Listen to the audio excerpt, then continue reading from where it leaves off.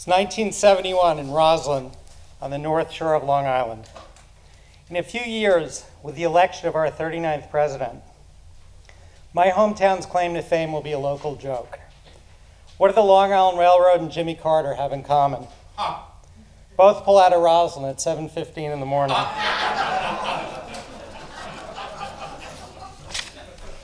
Long Island is one big mall now, but back then there was just one mall.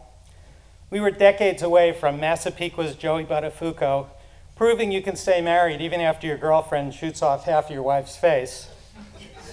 From Hicksville's Billy Joel forever polluting the radio waves with "We Didn't Start the Fire." And from Roslyn's own Bernie Madoff somehow distinguishing himself on an island that was already overrun with gangsters, con men, and strip club managers. Most of whom, by the way, were also named Joey, Bernie, and Billy. I was 12 years old. The summer before, I had earned a reputation as a troublemaker at Camp Kiwanee in the Catskills. My plan was to spend this July and August at home, watching Met games on TV and reading Mad Magazine. When you're an adult, this is called house arrest. When you're a 12-year-old with a stocked refrigerator, not so bad. A few days in, I lost my virginity.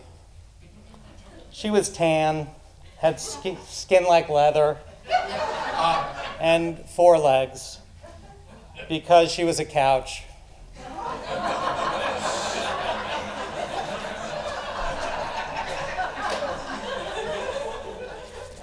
That's right, I had intercourse with a couch. I don't think I need to go into any further detail. This is Hollywood, and most of you have active imaginations. Now, you gotta be pretty bored to fuck a couch. My mother was probably across the street getting her hair done in Mrs. Fama's basement. May have been Raquel Welch week on the 4:30 movie. Monday, Fathom, starring Tony Franciosa as a federal agent searching for a Chinese figurine. Raquel plays a woman with exceptionally large breasts. Tuesday, 100 Rifles. Jim Brown's an Arizona lawman in an interracial romance with Raquel, a Yaqui Indian with exceptionally large breasts. Wednesday, Fantastic Voyage. Stephen Boyd, a CIA agent, is miniaturized to research a potentially fatal blood clot. Raquel, despite being miniaturized, still has exceptionally large breasts. You get the idea. Before you get all judgy, let's consider the facts. I was 4 feet tall and 90 pounds. My overbite was so profound that it landed me on the cover of an orthodontics magazine. And let me tell you, nothing bolsters one's sexual confidence like being a before photo. Ergo, the only convertible I was going to get lucky in was a pull-out sofa. Perhaps I took the expression, the bigger the cushion, the sweeter the pushin', a bit too literally. And when I got that feeling, I needed sectional healing.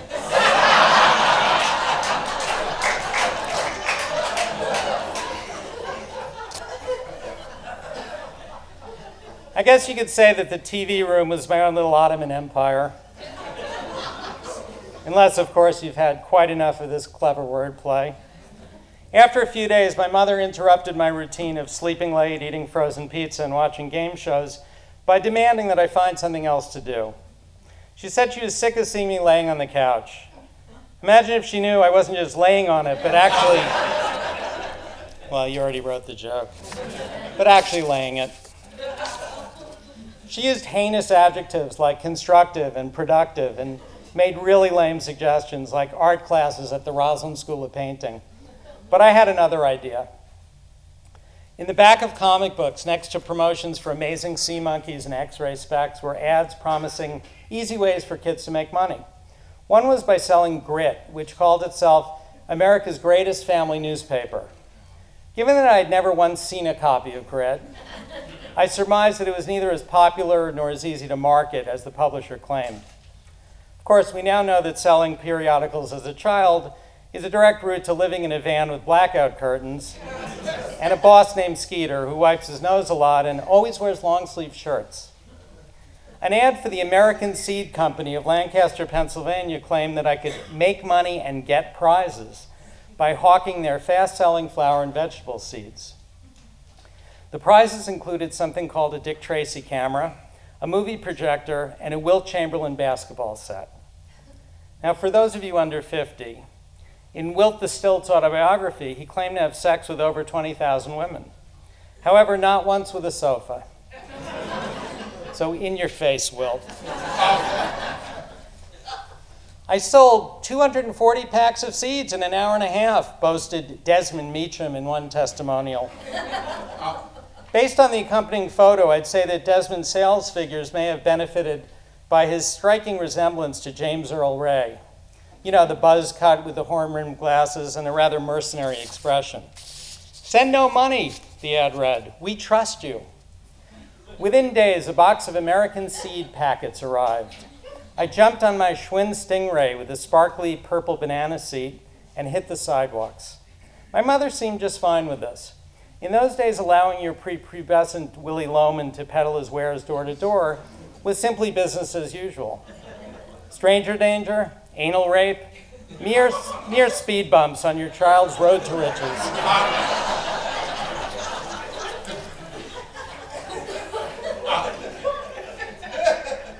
The only bummer I faced, aside from the occasional granny answering the door in a beltless bathrobe, was the gradual realization that Roslyn seemed to be pretty well stocked seed-wise.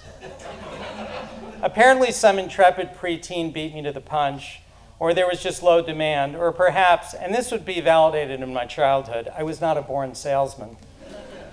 In terms of spreading my seeds, I wasn't exactly Bill Cosby at a Playboy Mansion lingerie party. Even at the low price of 15 cents a pack, despite Desmond Meacham's promise, it was tough to move this product. But for 2 months I persevered, working the mean streets of Reed Drive, Willits Road, and Hamilton Park like a little Dale Carnegie. By the end of August, somehow I had sold the whole box of seeds, not 5 boxes like that bullshit artist Desmond Meacham, and grossed exactly $7.50. I reread the information in the American Seed Company's Big Prize book. There was not one prize I had earned enough to buy. So much for post-war prosperity. My only option was to send them $5 and keep my $2.50 commission. Granted, $2.50 went a lot further then. You could even have gotten a macchiato for $2.50 if anyone knew what the fuck a macchiato was in 1971. But I was infuriated that I blew my summer for $2.50. I may not have been savvy enough to get down with something that wasn't filled with down, but I considered myself way too clever to endure this level of professional injustice. So I decided to put the American Seed Company's trust to the test. I threw the whole $7.50 in the box, closed it up, and set it on my Roy Rogers bookshelf, where it remained through that fall and winter. Though I fully expected to, I heard nary a peep from my employers in Lancaster, PA. In the spring, my mother talked my father into a trip to Washington, D.C. She wanted to see the cherry blossoms, which seemed insane to me. We were going to drive 5 hours just to see a bunch of trees. Then I realized the FBI was there, and back then you could tour it. My favorite book in the world was the FBI story. One chapter was all about a crook who wrapped rubber bands around his fingers and sliced the tips off with a razor blade. And he did this like 100 times over 5 years until he completely changed his fingerprints so he could go back to stealing stuff. I mean, fuck the seed business. That was vocational planning. I begged my parents to take me on the FBI tour. I would soon regret this decision, as following displays about counterfeiting and Eliot Ness, I entered a small room, empty except for a red light bulb on the wall and a sign beneath it. It read, "Every time a crime is committed in the United States, this bulb will flash." The color drained from my face with the realization that I was now officially a criminal. And I assumed the bulb, which flickered every couple of seconds, was connected to every police station in the country.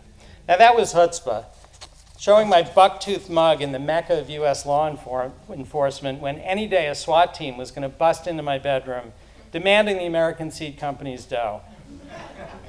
My parents, unaware that a telltale heart ruling my conscience sat on my bookshelf, asked me what was wrong. So fixated was I on that bulb that they had to drag me out of the exhibit. And that 5-hour drive home felt like it took 5 days.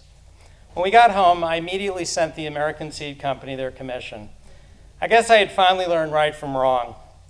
Though, to be honest, every once in a while when I pass a furniture showroom, I do stop and look wistfully through the window.